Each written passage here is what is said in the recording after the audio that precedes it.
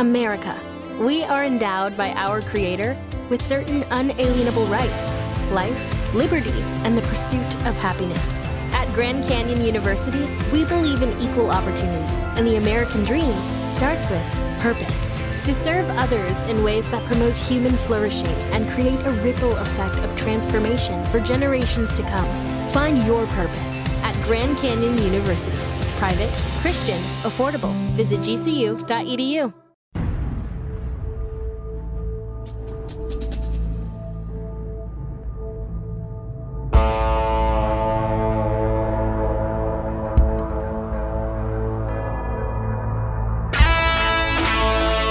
Brute force.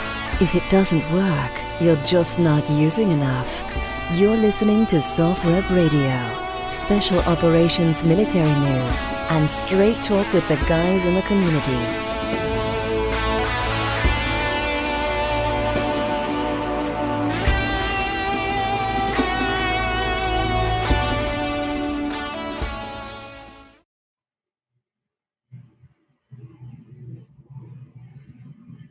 Hello again, everyone. Welcome back to SOFREP Radio. SOFREP Radio, on time, on target. I'm your host this evening, Steve Balestrieri. Joining me is a very, very special guest, somebody I've known for quite a few years, although we lost touch for a little while. My old commander from Panama. At that time, he was Major Kevin Higgins and retired as a colonel. We're going to take a break a little bit from Afghanistan tonight. I know everyone's been inundated with that stuff. We're going to be talking about Latin America, and Kevin is the subject matter expert on Latin America. We're going to talk about SF in Latin America from 62 through present day, and we'll touch on a bunch of different subjects that I believe our listeners will really enjoy. But before we do that, Kevin, welcome to the podcast. We appreciate your time. And I got to tell you, your beard's a lot better looking than mine is. Well, good to see you again, Steve, and congratulations on this. The SOFREP program is really an important contribution to the community. Well, we appreciate that, especially coming from someone like you, because I don't believe there was a harder working guy at the time when we were all stationed in Panama than yourself. And I had Stu Braden on the podcast a few months ago, and we were laughing about how at times we'd have to drag you out of the office to get you to get a meal in. Yeah, no, those were some good times there. We had some good missions back then. We did, and a lot of good people. Yeah. Yeah. But Steve, as you were saying, I guess the last 46 years I've been affiliated with Latin America. I didn't anticipate it would turn out this way, but I guess my association began as a cadet at West Point. When we enter the academy, you have to take some tests to see how you're going to do in certain subjects. And they saw that I was going to be pretty weak in math and science, which is the whole program there. They have engineering programs. So everybody has to take a language. And the easier language department was the Portuguese language department, because it was run by the Brazilian officers, the exchange officers. And they said, this is going to be where we're going to put you for your language, because you're going to need all the time you can get to dedicate to math and science there. And as I was studying Brazilian Portuguese, I started to learn a little bit about Latin America. I'm from Detroit. I had no affiliation at all with Latin America my whole life as growing up. But as I started to study about Brazil and stuff like this, when it came time, as we were getting ready to graduate and you have to pick your next assignment, I saw Panama was up there as one of the options. And so I said, well, gosh, I'm going to go to Panama because maybe I can catch a MAC flight down to Brazil when I'm there and see some of these places that we've been studying about, that you see in the magazines, Ipanema Beach, Copacabana, maybe I could get there, because I just assumed that in Panama it was going to be a ditch running through the jungle. But when I got off the plane in Panama as a second lieutenant, I saw Panama City, 1 million people there. Quite an explosive city there on the Caribbean and on the Pacific. And I realized that this was a part of the world that, was not well known. And I said, maybe I'm going to hang my hat here and put my energy and force into knowing about Latin America and learning about it. We had enough Soviet experts at that time, Middle East experts, North Korean experts. So I says, I'm going to go ahead and become drill down here. And I showed up there in the 193rd Brigade. I was there on the Atlantic side in the 4th to the 10th Infantry. I was living at Fort Gulick, which was at the time the home of the 3rd Battalion, 7th Group. So I was sharing the same BOQ with these lieutenants and captains from the 3rd of the 7th, and we would exchange stories. And so I learned about SF during that time. These were the Jimmy Carter years, so they weren't deploying much, but they were helping the 7th, the infantry brigade there to train up. At the time, we were still in the Canal Zone. This was the U.S. Canal Zone, which was put in existence in 1903, and it included the canal plus 5 miles on either side of the canal. About 60,000 Americans there. They had their own post office, their own police force, their own government. But in 1977, there was people, their 3rd generation, some even 4th generation coming up. And now, as I show up there, where the canal treaties are in play, and the general feeling in the U.S. was that the canal belongs to the U.S., a U.S. national strategic asset. But at the time, we were getting a lot of heat from these different insurgent groups that were growing up around Latin America. Panama itself, Omar Torrijos, their leader, said this canal was a dagger stuck in the heart of Panama. And Castro was trying to foment revolutions in different countries, from Colombia to Nicaragua and stuff. And so I think that Jimmy Carter's strategy was, let's turn this canal back over to Panama, and maybe that'll take a little bit of the wind out of the sails. And it did. And so we were there during this treaty negotiation process. We would practice civil disturbance exercises as the infantry unit and counter-guerrilla exercises, because Torrijos said that if the U.S. doesn't vote this canal over to us, we're going to go in and take it. And so the 193rd Brigade focused on different contingencies. We had the jungle school, of course, over in Panama, where units would rotate into Fort Sherman to do a 3-week course, 101st Airborne, 82nd, the Ranger battalions. And then the final week of that, they do a counter-guerrilla exercise, and they would tag our 193rd Brigade to be the aggressors. So we had a lot of time practicing being like the guerrilla force working against the conventional force. And the rest of the Army at that time had, this is 3 years after Saigon fell, so the rest of the Army had put Vietnam behind, and they're now focusing on the Middle East, Fulda Gap.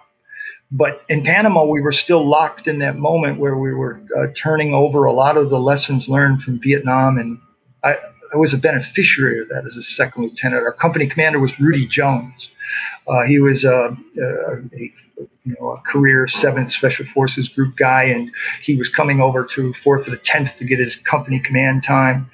And Vietnam veteran, he would be able, and he just came out of Dahlonega, Georgia, as the lane walker there. And so when he took over as our company, everything was kind of like a ranger school without a graduation date.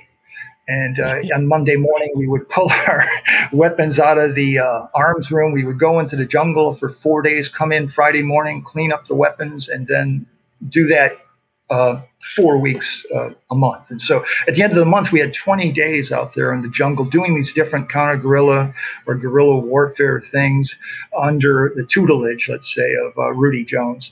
And I think that was a great background experience to have, to understand that concept. And because as a time, that set the stage for the next 46 years for me to have that kind of experience. I think your first tour as an officer is always an important one.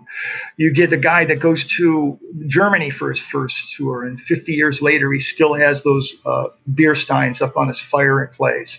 He still goes to Oktoberfest. The guy that went to Korea on his first tour, he's studied Taekwondo. He's watching, the different martial arts movies and stuff like that. So your first tour really kind of is a benchmark for you for the rest of your career. So that would be some advice to be careful what your first tour is going to be. And then I was, of course, an easy sell to go to Special Forces. When I left there, it's a 2-year tour. I went to Fort Bragg and went to the Special Forces course in April of 1979.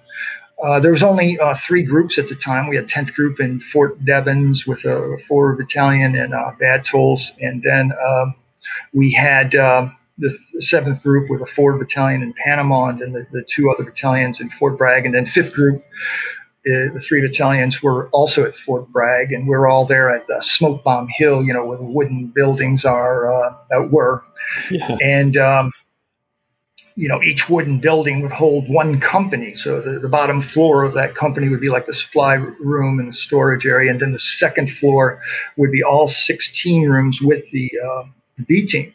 And so, and your team rooms were about the size of, a closet type thing. You just had enough room for your metal wall locker, maybe put your rucksack on top of that wall locker, one desk in there, and a typewriter. Maybe there was one guy in the team that could use the typewriter. And it wasn't hard to get a company meeting. You just yell down the hall and everybody stick their head out and you put the information out and you can move on with yourself. And then there was no reason to hang out in your team room because it was very much like being in a telephone booth. So a lot of guys would, do what they had to do and then go out to do the training. We weren't well resourced. So a lot of the training was getting National Guard aircraft. Harley Davis was our, Lieutenant Colonel Harley Davis at the time was our battalion commander. He flew us out to Puerto Rico and we went up to Toro Negro for a month, sea rations, $3.50 a day for incidentals. And then we'd come back from there and he took us out to the Mojave Desert and dropped us in there for a month, same thing. We were creative on a low budget. We were able to do some good training. The 3rd Battalion, 5th Group was dedicated to Cuba. That was our focus area. And so we had a repository of Spanish speakers there.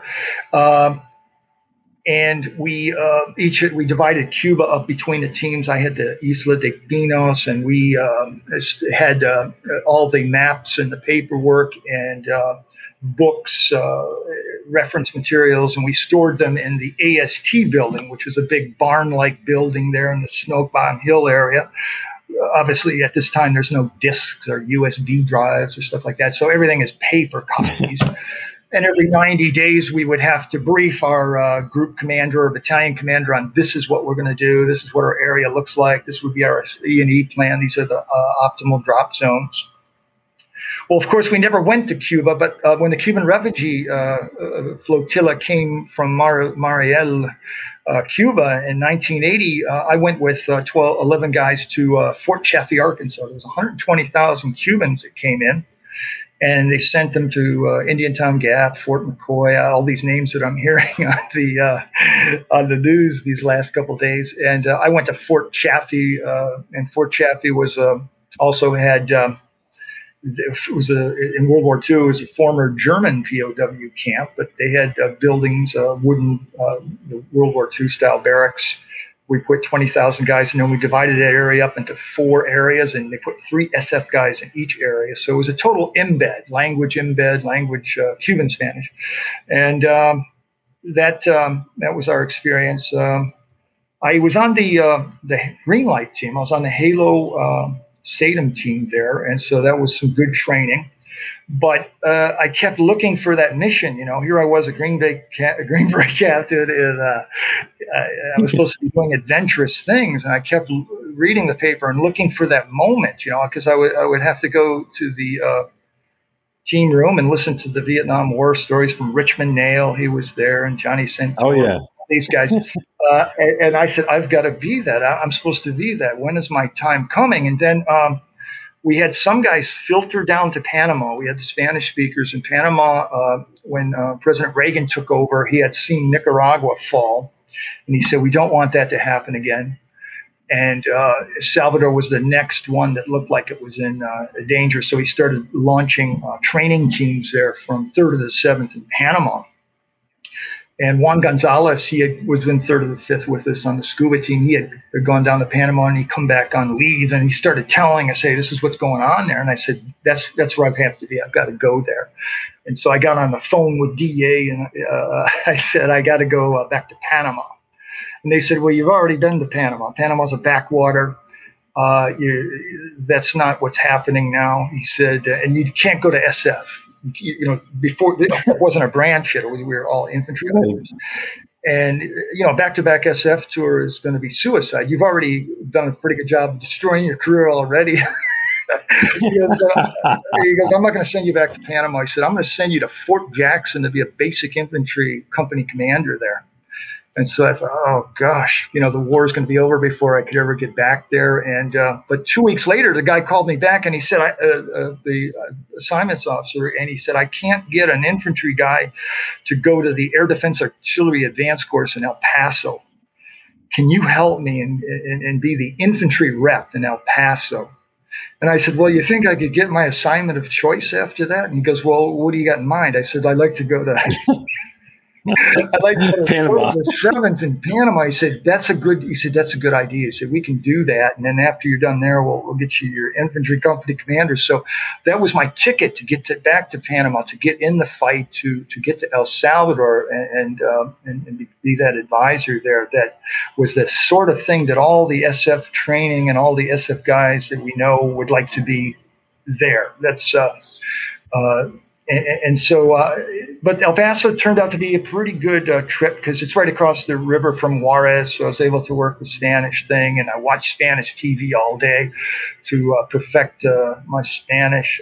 And then I show up in Panama in September of '82. And when I got there, a lot of the guys from 3rd Battalion, 5th Group had beat me there because there were so many missions popping up in Honduras and in El Salvador. They put the battalion at 130% strength, and all the Spanish speakers, as I mentioned, were from 3rd to 5th. And 5th Group at that time was in that moment where they were looking at redeploying them either to El Paso or Fort Campbell. In the end, Fort Campbell won, and they were starting to farm guys into Arabic school. And so guys had to make a decision. Do I stay with that 5th Group flash? Because some guys, they had gone back many years with that 5th Group flash, and that was part of their identity. Or do I deploy down with my language and get into the fight here that looks like the next new adventure?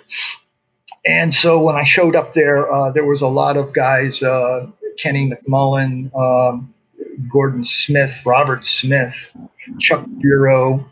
All these guys had already beat me there because I had that detour over in El Paso. And so it was like old home weight there. But again, they had the unit was at 130% strength because they were getting sent everywhere.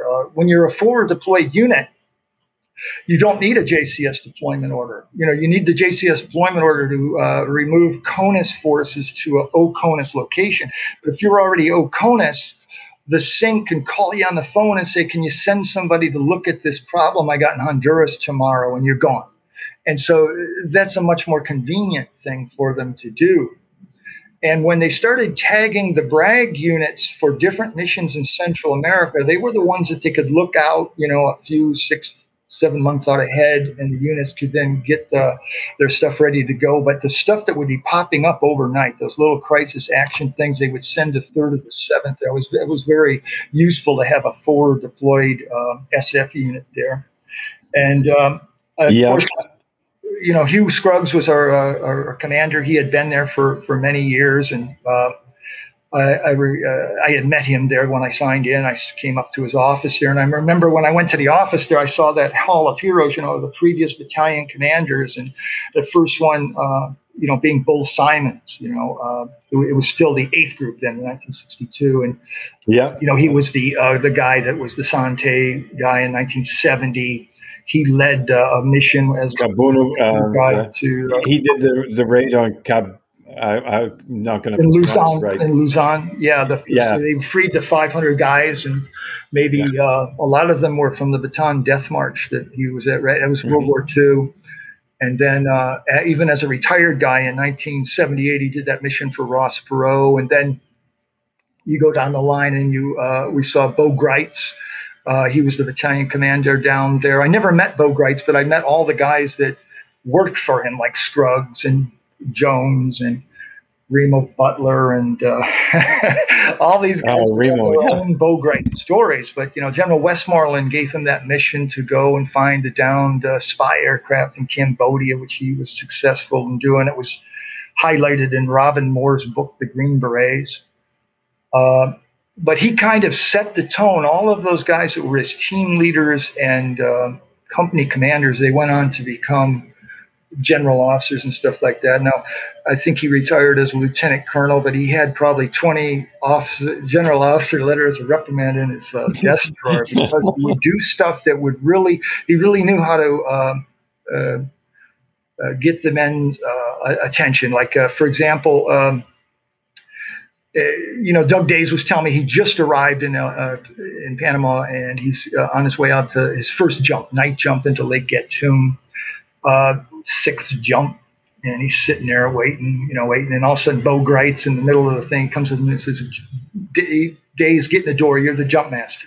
And so Doug says he goes in there, he kind of raised his hands around, and nobody died, but he always remembered that with Greitz you have to have your head in the game. And then Chris St. John told me about this time they were in PT formation, with their shorts and their T-shirts on and everything, in a helicopter there with the blades turning. And he sent the guys a team over to the helo, and helo flew into the interior of Panama and dropped the guys off one by one. And they would have to come back on their own using their own devices, no money, no wallet or anything. And that really got their attention on the importance of language training. And then the best one, I think, was an NCO McMullen. He told me that they had put him in isolation in Panama, and they said, you're going to jump into the Sierra Maestra in Cuba. And they did all the briefings, and they gave him live ammunition and everything. They got in the C-130, and they jumped out over, and they landed in there, and they were trying to link up with the partisans there in the Sierra Maestra in Cuba. They didn't know. They had to do their wills, and they didn't know if they were going to come back. And when they link up with a partisan, it's Company Sergeant Major. They're not in Cuba. They're in Toro Negro, Puerto Rico. They were pissed at first, but they said, that was the best training we ever had.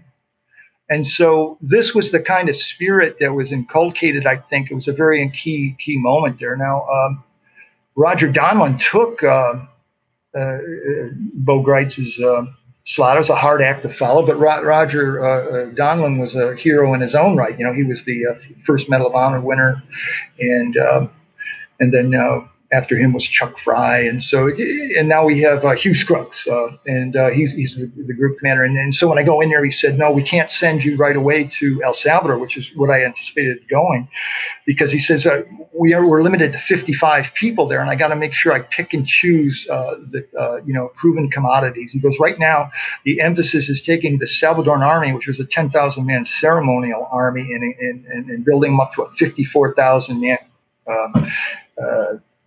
formidable counterinsurgency force. And the guys that I need now are guys that might have Vietnam experience, or guys that have NCOs that have a training experience in equipping these raw recruits into these Cazador and Beery battalions. And he said, there's plenty of other missions here, and if you prove yourself, we might be able to look at you going here in a year's time. So, okay, game on. I'm going to go ahead and attack all of these different missions he might give me. We ended up getting into the 55-man limit problem because when we started sending trainers there under Ronald Reagan, there was some consternation in Congress that we could be going down the slippery slope. It's only 5 years after Vietnam. And they said, well, how many guys are you going to send there? You had 20 last month. Now you got 30. Now you got, how many you got down there? And they reported back, well, we have 55. Okay, let's keep it at 55. Okay, let's do that. And that hamstrung us, but they did a big favor for the Salvadoran army, because there's no way that 55 guys are going to win the war. Had they not put those ceiling on us, we could have likely sent the 101st down there, the 82nd. We could have just shoved the Salvadorans aside. But now you can't, because now you got 55, and how are we going to design these 55 guys to have the best impact? Now, you still have to take this 10,000-man, largely ceremonial army and train them into a fighting force. How do you do that? So we came up with the CREM, the Centro de Regional de Entrenamiento Militar, the Regional Military Training Center, which was built, wooden sea huts were established up on the Caribbean coast of Honduras. Honduras and El Salvador, they're part of the 5 Central American republics, but Honduras and El Salvador have had, a love-hate relationship because their border was not really well marked on the 160-mile border that they shared.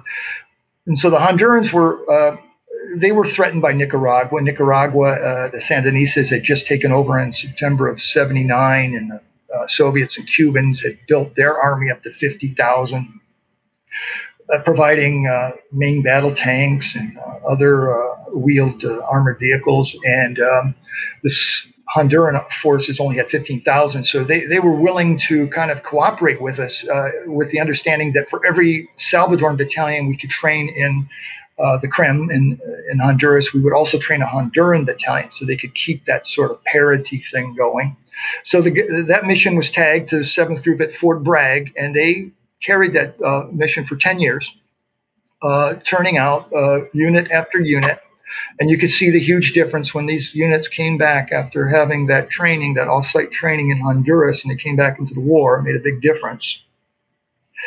Because in El Salvador at the time, if you had men, they were manning the perimeter because tonight could be the night there's going to be an attack. So do we let the guys sit there and do some FTX or some range training thing when we have an ambush here on the Panamericana? And so they would constantly abort training. But when you could send the men up to CREM, up to Honduras, they were in an isolated area and they went through the full package deal. The other thing we had was the School of Americas in Panama. That started in 1948 and was there all the way through 84. So when I got there in 82, the School of Americas was still there. As part of the Panama Canal Treaty drawdown, the school would eventually be relocated to Fort Benning. But at the time, the School of Americas was running a full curriculum there, and so they designed it to bring in more Salvadorans from commando courses, recon courses, and stuff like that. And so this third of the 7 teams that were in Panama, they got tagged to run an 8-week recondo course, 8-week long-range reconnaissance courses. And I got tagged for 2 of those. I got tagged with my team. I was on ODA 8. They use a single letter numbering system back then in Panama, ODAs 1 through 16. And my team was given the mission to train the Salvadoran recon elements, 2 of them. One was the Naval Special Commando Unit, and then we did another 3-month exercise. And that was very valuable to learn Salvadoran Spanish or how they would respond, so that when I finally did get to El Salvador in October of '83, I had a pretty good feel for what that basic building block was going to be like. And I think that, Hugh Scruggs showed a lot of wisdom by giving people a chance to kind of get their feet wet with these different sort of off-site training things before he launched them into the Super Bowl there in El Salvador. We also had the Salvadoran Military Academy. They were normally cranking out 15 graduates a year, the cadets. But this war, when the Army is growing from 10,000 to 54,000, what do you need? You need platoon leaders. And they, cranking out 16 second lieutenants a year is not going to cut it. So the Fort Benning guys, they opened up the School of Americas, the Officers Candidate School in Spanish. And so they would send these first-year cadets up to a 6-month carbon copy version of OCS, and they would come back. And as a second-year cadet, he's now a platoon leader taking the men out on the ambush patrols and small unit operations. And they were doing about 150 to 180 graduates a year, and that was helpful. We also had the Immediate Reaction Battalion Beoso. Salvador created 6 1,300-man large mobile forces called BIRIs, Batallón de Infantería de Reacción Inmediata. And the second one was Beoso Battalion that was sent up to Camp Macomb. And now Rudy Jones is a major, and he's the S3 of the battalion. And he sets up that training program, and that was 6 months long. And when they came back, the guerrillas had several huge defeats back to back to back, and so they would not even want to get in the same department as the Deosa. If the Deosa was in this department, they would cross the river just to avoid contact, because at that time, the guerrillas in the early days, they were these highly motivated university students, 12,000, 15,000 strong, probably ages 20 to 28. And then our army, on the other hand, might have been, on the younger side, 18 years old, not really understanding why I'm here, maybe drafted conscript army. And so when the Deosa shows back up, you could really see that significant difference. And that was the one way to skin the cat being, how do you train a 10,000-man army if you can only have 55 guys in country? So the 55 guys in country mainly came from 3rd to the 7th in Panama, and they put 3 guys in each of the 6 military zones. There's 14 political departments in El Salvador, and so they put 3 guys. It was a major warrant and a NCO normally. The warrant program now is starting to kick in. Up to this time, we had up to about 1984, we still have first lieutenants as XOs of the teams, but now we have the warrant that more than likely went to 18 Foxtrot training and stuff like that somewhere. And was like, and so when they broke down the duties of the team, they would have the NCO focusing on training and the civil defense. I'll talk about that in a second. And then the warrant officer would be working with the intel sections, the fusion centers, and then with maybe PSYOPs would be his other area. And then the officer would be maybe looking at operations, current operations, future operations, and advising the different commanders that were in that military zone. Again, there's 14 departments, and they divided them up into 6 military zones. And so each of the military zones has a 3-man team like that. And then we had another split team, 6 guys that were in La Unión, where we had the National Training Center, the CEMFA, Centro de Entrenamiento Militar Fuerzas Armadas. And this team is there running basic training courses, then corporal promotion courses, maybe some other recondo type stuff. And that took the heat off of a lot of the departments that up to now were doing their localized training. They could then export their men over there. They would get trained, and then they would come back with standardized training. So my first tour there was in 83 to 84. I was actually on 2 back-to-back TDYs from 3rd to the 7th as the ODA-8 commander. Now, at the time I was there was 3 commanders of ODA-8. One was in Honduras, one was in El Salvador, and one was, I think, in Ecuador. And so we didn't even have an ODA, even though there was 3 guys up on the board. We were in 3 different countries. That's just the way the storm was mounting there. A lot of great opportunities for guys. And so 3rd to the 7th became a magnet for guys that wanted to deploy. It was a self-filtering system. So the guys would hear the stories about what the guys were doing. So you get this certain type of guy that was feeling bad if he was not deployed. If he was walking around in the PX parking lot in Fort Gulick, he wouldn't feel good about himself until he got on the plane. That was the type of guy we were getting. And so it was a good time to be there. And so I ended up doing my year there as the advisor.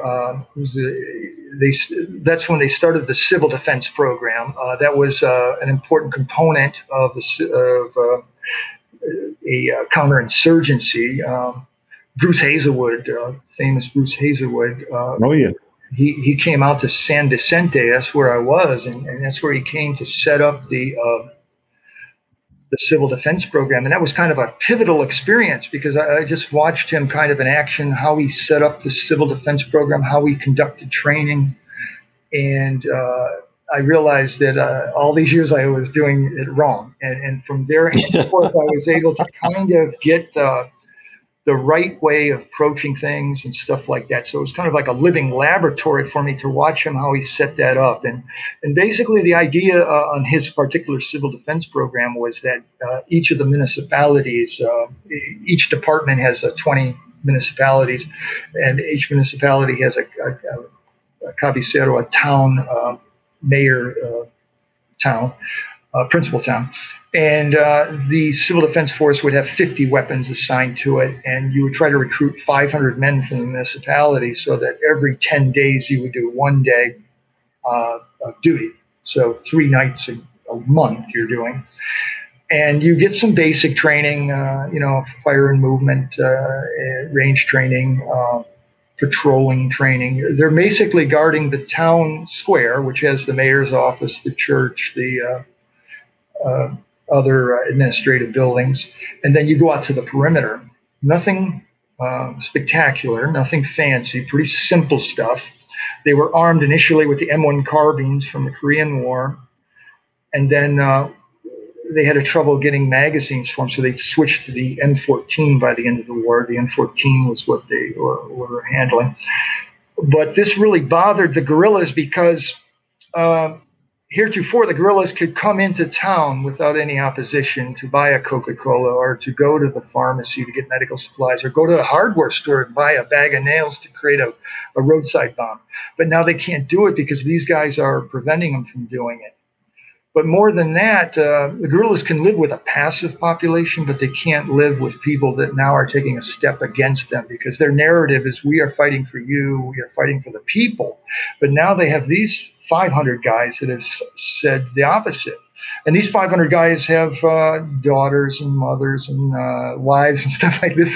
And they're now the eyes and ears because they know that their uncle is on the civil defense force. And they see a guerrilla unit walking across the open field there, and they're going to report that. Because these guys are not just recruited from the town, they're recruited from a 20-kilometer radius around the town. So now you have a situation that the guerrillas didn't like very much, and so they would attack these different things and try to take this program down. And granted, the area where the guerrillas were most predominant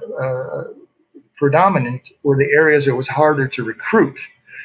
And on the areas where the guerrillas, like on the west side of the country, it was easy to recruit guys. And why not? It was kind of like a club atmosphere. You go out to shoot at the range and low risk situation, and they would have thousands and thousands of guys come to be recruited. But then when you go to northern Morazan or something, that would be a suicidal mission to say, hey, I want to be in the civil defense area. But the areas that we were focusing on were those conflictive areas, the areas that were being contested with the FARC and stuff like that. But that was a Bruce Hazelwood project that ended up working really well because it gave the small Salvadoran army at 54,000 another group of people that could hold down static positions in towns so that would free them up to go out and do patrolling and actual offensive operations against the guerrillas. One of the guerrilla strategies was to do economic sabotage, to blow up all the bridges, the power lines, and that they were doing like about $300 million a year of sabotage. And that would be $300 million less that the Salvadoran government could use to improve the lives of the townsfolk by building wells or schools or something. They had to rededicate this money just to rebuild the same bridge that was there the day before. So having the civil defense guys there helped hold down the package a little bit. And so when I did my tour there, I said, I've got to get back. I said, what's the quickest way back? I'll go to Korea, because I was still in the infantry. And you have to check that block to get the infantry, the company command, or else you're dead in the water. And I said, hey, the safest place to go is Korea, because, their 1 year tour, there's guidons falling off all over the place. But I got to Korea. They said, they told me that, no, we don't do it that way. You're going to have to do 1 year as a guy in the G3 here. And then after that, if you prove yourself in the G3, we'll give you that company command. So I did a 2-year hiatus there in Korea, where my dad had served in following the Incheon invasion. So I was able to I was able to discuss that with my dad, his time in a more detailed manner. walking some ground that he had walked. And then I came back because when you go to Korea, you can get your assignment, your first assignment of choice anyway. So I said, well, I want to go to El Salvador, San Miguel. And so I came back again this time for a year and a half. And I could see the difference because the SF training that had come in there, we now had an NCO corps, these cadets that were just coming out of the IOBC or the officers, OCS. They were now seasoned platoon leaders. We had gone from 0 to 50 helicopters, and the helicopter was a huge difference. They were Hueys with an M60 door gun, but up to that time, the guerrillas were allowed to walk in groups of 400 in noon, in the open fields, from one area to another. Who's going to stop them? But as soon as you put that first Huey up with the M60 Delta in there, it's a game changer because you have the high ground always with the helicopter. And then they brought in the Mike model, which were the Hueys with the 2.75 rocket pods on each side. And then they created the DC-3, the C-47 Fantasma.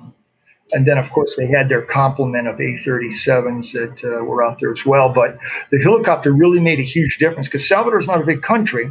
It's 300 kilometers wide and about 160 kilometers high, and so you can fly from here to there. It's mountainous, so there's some good places where the guerrillas are going to be able to hang out without you be able to getting to them. And but that air thing really made a big difference in getting support to units that were attacked or evacuating guys, medical evacuations. When my first tour there in '83, we had 10 casualties a day. Friendly forces did, and almost all of them for enfrentamientos, encounters with gunfire. But then my second tour there was also 10 casualties a day, but 8 of them were due to mines and booby traps. The mines and booby traps, while I was in Korea, they came out with the mines and booby traps.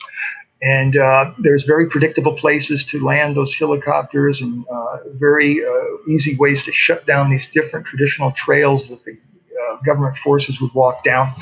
And so 8 out of 10 guys in that last part of the war were suffering from mines and booby trap injuries. And the guerrillas were able to perfect the quantity of the explosives that they put in each of these toe popper type devices that they made, all homemade devices. None of them were commercial fabricated devices. They were all homemade. And just enough explosives to shatter the guy's foot without killing him, because now they know they have to do an extensive amputation, and they don't have a veterans administration program there. And the only way to keep paying this guy is to keep him on the rolls. So in the San Miguel, where I was there with 3,000 men, there was 500 that were on one leg or less, that were battalions worth of people that were taken out of the field.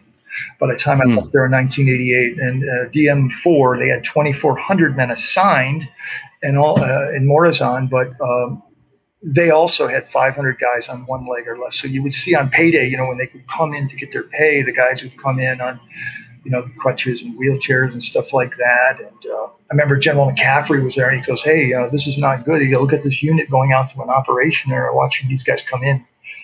And the colonel said, "No," because this is good, because the men will know that we're not going to abandon them. That no matter what happens to them out there, we're going to still stick with them. We're going to keep them paid, make sure their families are okay, and stuff like that.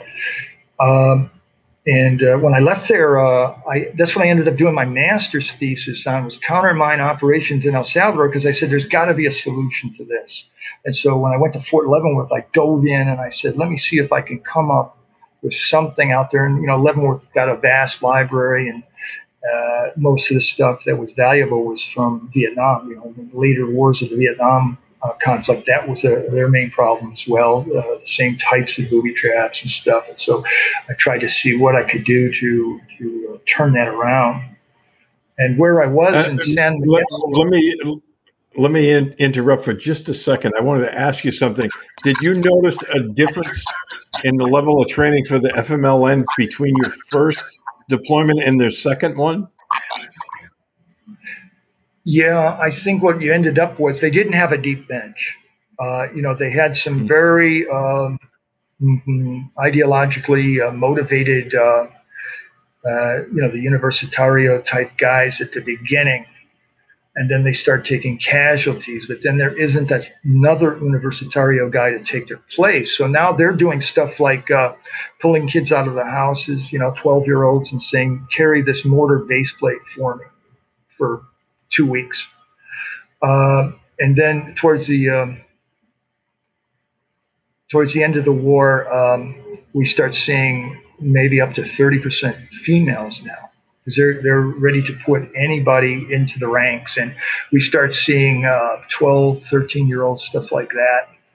And that's what brought them to the peace table, because they were looking at the road ahead, and they said the arc was not going in their favor. So they went to the peace table. That's essentially what happened, because they could see, and their campaign to do the mines and booby traps was very effective, hugely effective. But Salvador, being the most densely populated country in the Western Hemisphere, albeit a rural country, you also have civilians walking around, the old lady, the little kid that's also stepping on that mine. And so the FMLN may have had some popularity in Europe and in Mexico. Mexico had recognized the FMLN as a belligerent force, as did France. But now there's this big turnabout in this effective tool that they were using against the military now has a negative effect on their international support, because we weren't using mines or booby traps. We had claymores. That was all, only claymores. And so any of those sorts of activities was clearly on their shoulder. They couldn't say, well, that was a military booby trap or something. And so that's what I saw towards the end, that they were desperate to fill the ranks up. There were some hardcore guerrillas there. They were out there for 3-4 days at a time, eating 2 or 3 tortillas. They were always on the run now. The intel was getting better, so that they could not feel comfortable in a place for a long period of time. That was another thing. Yeah, and as you were saying, it's just such a small country. It's, as granted, it was mountainous and thickly vegetated, but still, it's a small country with the military getting better by the day. It put a damper on their ops. Yeah, it did. And like I say, there was no NCO Corps when I first got there. It would be a single cadet that might wear a bright colored scarf and say, "You 100 guys follow me," and they would. But then as we got down, just that short tour I took in Korea, when I came back, I saw that the 7th Group guys had created this nice NCO Corps that was doing that sort of small unit leadership that was needed to win this thing. So right after your last tour, that's when everything started heating up in Panama. Well, before that, we had this other thing that happened to us in 1986, and that was the drug situation in the Andean Ridge. Yeah. Bolivia, Peru, Colombia. And so simultaneous with this Central American thing that we were doing from 1981 to 1986, now all of a sudden they hand us this situation. Now, Colin Powell at the time said, "I don't want our guys to be the lead, but we will support the State Department with training." And so that's what we did. And each of these countries, in Bolivia, Peru, Ecuador, Venezuela, Colombia, they needed to have a special counter-narcotic force that would be air mobile because of the vast distances, that would understand small unit tactics, because the narco-traffickers would often be guerrilla forces like the Sinchis in Peru, or the FARC or the ELN in Colombia, or they just might be well armed. So the types of skill sets that these police forces needed to be trained in do not sit with the Philadelphia Police Force, but with 7th Special Forces Group. And so the POIs that we had were fairly consistent with what we were doing in the CREM in Honduras and in these Salvadoran missions. So we had guys that were really up in their game with language and running these training programs, and they were then spun off to go to Bolivia to set up the GARAS training program. That was Captain Charlie Cleveland was the first one there, and almost everybody from 7th Group had been there once in their life by now. And then we talk about Bob Clausen going down with Mike Cooch to do the assessment of the Colombian narcotics police, which later became the Junglas. They stayed behind to work with the British SAS. The British SAS ran the first iteration of the Colombian Jungla course in 1989. I was able to go to the 30th anniversary of the Junglas in Bogota in 2019. And the SAS guys, the 3 SAS guys were there, and they all talked about Bob Clausen and Mike Cooch 30 years later, how they had helped them, because they were excellent Spanish, because as you know, Mike and Bob were very familiar with Latin America, and the SAS guys were just showing up for the first time into the region, and they provided them a lot of great help out there to put that together. And then we had the and then we had the Sinchis in the Huallaga Valley in Peru, and we sent Blue Venture down there. The Sinchis were established by 7th Group back in the 1960s, but then we rejoined them again in 1989 with Captain Ben Sakalik and Master Sergeant Shimkowski went out there, and they were followed by Ed Reeder. Dan Tomlinson went out there. And they were a key unit to help the DEA, take down these drug labs that they would identify. And so now we've got these things going on. And then, as you mentioned, on top of all that, in 1989, now we've got the Noriega situation. This is our home base, Panama, and he's creating consternation while we're deployed. When I took command, when I got out of Leavenworth, I took command of Alpha 37, our company. And there was only 2 guys standing in formation, Sergeant Deck, Leo Brown and Sergeant Deck were the only 2 guys there, because everyone else was in El Salvador, Ecuador, Colombia. Everyone was deployed. And the first thing I did after I took command in July of '89 was to go out and visit them, as many as I could. And they were all coming back in December of '89 to then do a handoff. The other company was B Company, Bruce Yost's company, and they were the ones that were focusing on training up for the event, the potential just cause invasion. And so from July to December, they did a couple of short, like 3-week trips to Costa Rica, 3-week trip to Guatemala or something. But their main focus was to train up the different missions. We had like 20 different scenarios that we were training for, primarily to prevent Noriega from escaping. Different airfields that he might have escaped from, we would send his teams there to kind of put eyes on those areas. And Bruce Yost and his teams were training up that, and then I was supposed to take over from Bruce in December 19th was our handoff or something. But that turned out to be when they lit the fuse for Just Cause. So Bruce's guys are already farming out to Bolivia. Ed Reeder's getting on a plane to go to Peru, and meanwhile, my guys are coming, Alpha 37s coming off the planes.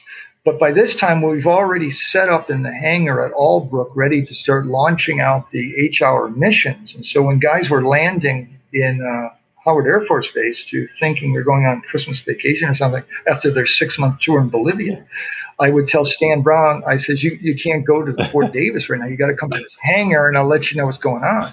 So he shows up, the hangar, and I said, okay, in 6 hours, the Panama invasion is going to start. And so we had guys that were well trained to do the Panama invasion, but a lot of them were already down on the ground in Bolivia, and they had, were back. They had done their changeover.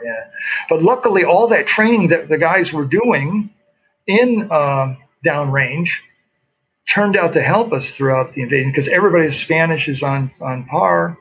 For example, when we did a couple of our 8-hour missions, the one on the Pecora Bridge, for example, I had Mitch Williamson with me, and he was the guy that trained the 203 gunners at the Sinchis for 6 months. And so I said, Mitch, can you lay 203 fire along this riverbed? We think guys are in that riverbed. And he said, I can do that. And I knew he could because he had fired thousands and thousands of rounds. And so we had like this all-star team, albeit we hadn't worked together. You know, some of the guys, I said, you don't know me yet because I didn't get a chance to see you, but I'm your company commander. And in 6 hours, we're going to get on this Black Hawk and we're going to go here. But it was a fast learn, you know, as we went out to the countryside and did the different missions and you're there in close quarters, everybody had that high maturity level and they understood what was going on. I remember when we went out on Christmas Day to David, and I had Chief Quebec with me and J.J. Johnson, and they had just come back from El Salvador where they ran their fusion centers, their Intel fusion centers in Sulutan and in Chalatenango. And I said, okay, remember what you did in the Sulutan, JJ? Do that right now for me and David. Here's the big map here in their conference room that we just took over from the PDF, and start plotting things and interviewing people and do everything that you did there. And he said, okay, I got it. So you can do that audible at the line of scrimmage because everybody kind of understands what the situation is going to be and what needs to be done. And then when we did our Promote Liberty following that, we pretty much used the Salvadoran model, you know, where you have a small amount of guys. We had 80 guys in the company, and we have to spread them out over these different provinces. And so the guys were doing basically the OPAT mission that we did in El Salvador, but now they're in your case, in Chapo, doing the same thing that I was doing in San Vicente in El Salvador, you know, reporting, observing, advising, you know, kind of giving the commanders back in the rear the sort of information that you're not going to get from flying a drone overhead or something. You know? Yeah, I remember in Chapo, the cops were they were very motivated to please after the war. You know how it is, because they knew you know we had to cut down a lot of strength there, and then they gave us a Army reservist who was actually a National Guard guy, SF National Guard guy, who was a SWAT team member from St. Petersburg. And he made up Chapo SWAT team T-shirts for all the cops. And then somebody saw it and said to General Steele, aren't you guys jumping the gun a little bit with this, you know, Chapo SWAT team?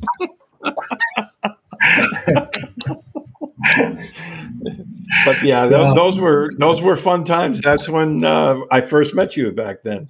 You know. Yeah. And then Wade Chappell and I got in at the same time. Yeah. And so you know, following that Promote Liberty operation in Panama, they redeployed 3rd Battalion to Fort Bragg. As part of the Panama Canal treaties that were signed in October of '79, we had a 20-year period where by the year 2000, we were supposed to have withdrawn and turned over all of these installations, which we did. We complied with that. And as part of that drawdown, they sent the 3rd Battalion back. But luckily, guys like Hugh Scruggs, who is now the 7th Group Commander, and Roy Trumbull, who was our battalion commander, they said, we've got to keep at least a foothold here because during the time that I was a captain, Roy Trumbull was there as the A37 commander. And he was out there deploying to Honduras and these different locations, and he saw the value of having the in-country forces there, as did Hugh Scruggs, who he did captain, major, lieutenant colonel time in Panama. And so we were able to keep Charlie 37 there for another 10 years. And then from there, they moved to Puerto Rico to kind of keep that same sort of in-country or that in-theater response thing. And that was a very good decision because they had to get launched a few times on a few good missions. Charlie 37 during the time they were there. The one that we think about is the Peruvian mission where they Tupac Amaru took over the Japanese ambassador's residence. We had George Franco, a captain, with Zeitz, Messer Zeitz, Chris Zeitz. They had just come from there doing a 6-week deployment. And then a week later was this situation with the Japanese ambassador's residence there. And the unit that was sent to respond was the unit that they just trained. And so they turned around and sent George back down there, and he was able to get access right up onto the target because the guys had their diplomas from Charlie 37. The ink hadn't dried on it yet. And so these were their friends, and they explained everything what was going on. So this sort of thing where we build these mill-to-mill relationships in order to have the doors open for different things, that was a perfect example of where it would have been hard for just a random guy off the street to come up on the target to ask him what was going on. It wasn't hard for Zeitz or for Franco to go in there and get that information. So that paid dividends to have the Charlie 37 there. But now we don't have the in-theater forces now. They're all located now in Eglin there. But through the 90s, we continued the counter-drug thing, the Salvadoran thing. They signed their peace treaty in 92. And so that kind of quieted things down a little bit in Central America. And so in the 90s, we then put our full focus down in the Andean region and the narcotics thing, and kind of culminated in the development of Plan Colombia in 1999, or year 2000. It was signed in July of 2000. And I was now the Mill Group commander in Colombia when that had happened. And then, we went ahead and over the next 12 years, the 7th Group would have 4 teams in Colombia, 2 working with the police, 2 working with the Army. This is even after the Iraq invasion, because it wasn't until the Iraq invasion that 7th Group got pulled into the mix. Because when we were just in Afghanistan, the 5th Group kind of had a nice rotation working. But then when you develop that second operation with Iraq, then it's all hands on deck, because this thing looks like it's going to be a long thing. And of course, it did turn out to be a long thing. And so everyone has to kind of get into the rotation. And so in around 2003, 7th Group only had, instead of 18 ODAs to deploy downrange each quarter, they now only have 4. And so they look at the map and say, well, if we're going to have anybody go anywhere, it's got to be Colombia, because that's where the more intense activity was taking place, and that's where all the U.S. agencies were working. So DOD wanted to join up with the rest of the State Department and the DEA, USAID, and so we all worked there together during those years. And that culminated in a peace treaty as well in 2016, and the FARC were brought pretty much to their knees, and so they realized that we're going to have to regroup, much like the Salvadoran guerrillas did in 1992. But Colombia is a vast country, and you had 66 different fronts in the FARC. And each of them are very locally recruited, and you don't have that sort of centralized leadership like the FMLN did. When the FMLN said, okay, everybody put your weapons down, that was an easy thing to do. And of course, most people were willing to put their weapons down because they were eating that one tortilla every 3 days and getting rained on and sleeping under a poncho type thing. But now with the FARC situation, you have this, $1 billion a year sort of industry going on. And then this guy that's been a FARC combatant for 20 years, what's he going to do now? So you might have still a lot of conflictive zones going on in Colombia, even though this peace treaty has been signed, because of that other aspect of the thing. There's a lot more different motivations other than an ideological push to get these guys out there. Central America, I guess to close up, we had a great displacement internally in the Central American countries, but also a lot of them went to the States. And you'd have these Salvadorans that would show up in Los Angeles, and they would get picked on. They would be these newcomers that would come there, and people would, assault them on the streets or whatever. But they would get together and form these sorts of defense groups there in Los Angeles to thwart these attempts of other organized gangs, from the 50s and 60s that were harassing them. But those things kind of spiraled into the MS-13 and the Pandilla 18, the two big gangs that we have now in Central American countries. Those guys would get in trouble in the United States and they'd be deported, and they would come back to El Salvador in the 90s and the early aughts here, and they would bring some of the skill sets that they had learned. These self-defense forces in Los Angeles ended up then asking different businesses in the area, hey, could you please contribute money to this gang we have here so that we can protect you? And then that's called extortion. And then maybe they want to supplement their income by selling drugs. That's called drug dealing. And so they become illegal groups. And Salvador Tropio, the actual Salvador, hadn't seen anything like this before. So these guys pretty much gave the security forces here a run for their money because they were a couple of steps ahead of them. And so that's a persistent problem that we're dealing with here now, even in 2021. But that was kind of the roots of the gang, the creation of the gangs, was they started in the U.S. These guys ended up getting deported. They come here and provide some mobile training team type advice to the guys here, who end up becoming even more skilled at it than the original founders. The main problem that we have is extortion in El Salvador right now, that every business is extorted, whether it's the bakery or the gas station. And the gangs they divide up the neighborhoods. Each clique, a small group of gangs, they have a 20 by 20 block area they're responsible for, and there might be 30 businesses in that area. And they kind of gauge how much they're going to charge you for this protection money monthly. It could be $50, it could be $250. They kind of do an assessment. They don't want to kill the golden goose.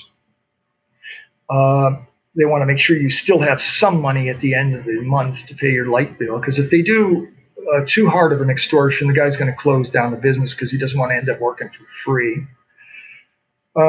And so you can report yourself to the police, but if they find out, they'll kill you or a family member. So that's kind of a dissuasive measure that they use, the threat of force.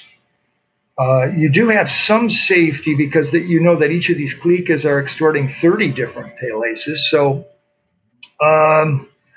they won't be able to figure out which of these 30 people are ratting us out. So you got some protection there. Once you go to the anti-extortion forces, they're pretty professional here in El Salvador. They'll set up some oversight positions. They don't just want to arrest that kid on the bicycle that's sent to the bakery to pick up the thing.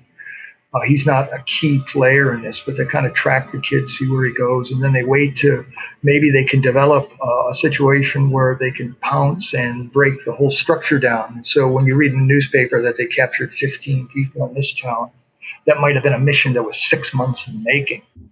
But while they're waiting for that 6 months in the making mission to really hammer them, you as the bakery guy are still paying monthly. You're still losing your money.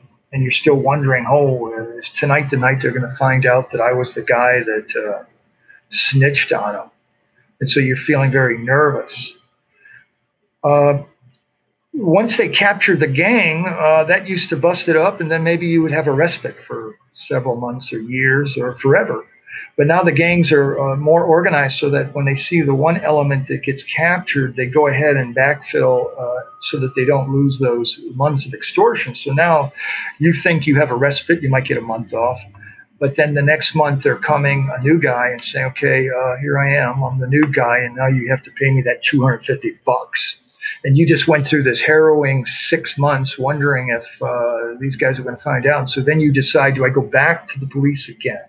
Or do I just pay the light bill, pay the water bill, and pay the gang bill? And so, or do I go to the United States? Do I try to start over there because I'm not going to grow my business because the money that I would have used to fix the roof or hire another worker is now going to the gang. So is it better? Am I better going to the States at this point? And so a lot of the people that do show up at our border are saying that I am in danger there, in the sense that they would be in danger if they weren't paying that extortion fee. And They're also seeing that their ability to expand is limited. And even though they might have a no direct physical threat, they don't want to continue on with this carousel, right? So if we can fix that problem, then I think a lot of people will feel content, because the pain, that was, the Irish potato famine.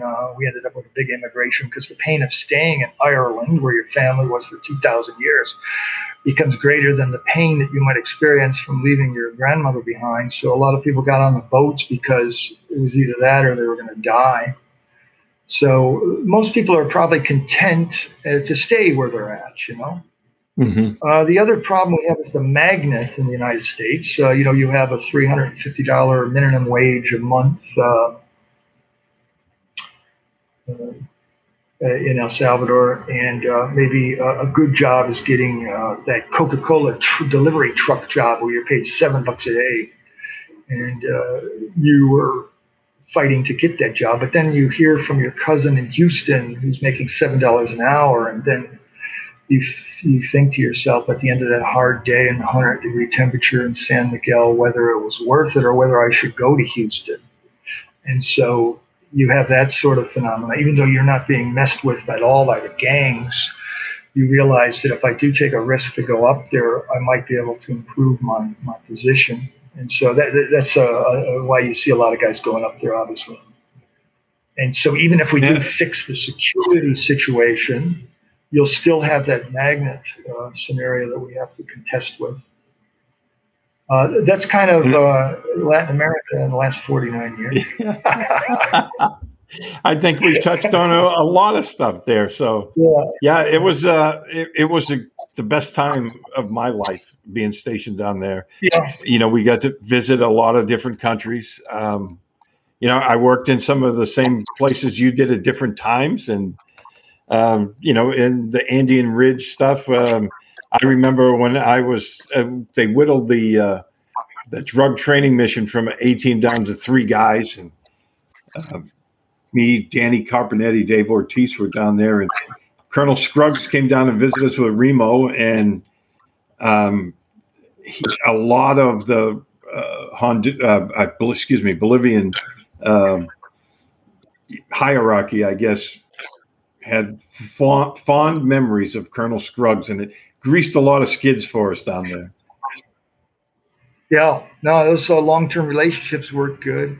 Yeah, it was a good time because we had autonomy and responsibility at the small team level, like that 3-man team that you mentioned with Danny Carpenetti. You guys were, the U.S. representatives in a wide swath of territory in Bolivia. And that's a big responsibility. You're not just a cog in the machine of a conventional force moving across the DMZ in Korea. You are this guy that is a U.S. representative down there. You're doing training and diplomacy and stuff like that. And I think that was a big attraction of being in the 7th group at that time. Oh yeah, absolutely. I mean, we got to do so much great stuff, all of us, and it was just a really good time to be in 7th group during that era, because like you said, when you took over the company, there was only 2 guys standing there. Yeah. That was I see now the teams that are coming. I've been working with the State Department since 2001, and I've had pretty much during that whole time an SF team that's helped me do the training of the Junglas for the 10 years I was there, and in Honduras for 5 years when I was there. And I can see a very more intense maturity in the sense of the combat skills, because the guys knew from their multiple tours into those combat zones that tonight could be that night, and so their warfighting skills are very supreme in that sense. But what they miss out on was that trip to Ecuador, the trip to Bolivia, the comparison with Honduras, with El Salvador, and that sort of stuff that can only come from being there on the ground. But when it came to putting together an 8-week training program, let's say in La Patrique, Honduras, the guys did a great job that had just come out of Afghanistan the month prior, So as far as that sort of quality we had, it's as good as it's ever been in that sense. Excellent. Well, sir, we don't want to take up all of your vacation time. I know you're visiting family members here in the States right now, and I want to thank you for joining us. It's been a pleasure. It was great to talk to you again, and let's do this again real soon. All right, Steve. Well, thank you very much, and I'm glad I was able to catch up with you. Yeah, absolutely. Okay, for all of us here at SoftRep Radio and SoftRep.com, thanks for listening. Please check out our podcast. Once we post it up, there'll be a video on YouTube of this, and as well as an audio version on our website. From all of us here at SoftRep Radio, we want to thank you all for listening, and thanks to our guest, Kevin Higgins, sir. It was a pleasure. Thanks for joining me. Well, thank you, Steve. Have a great day. You too.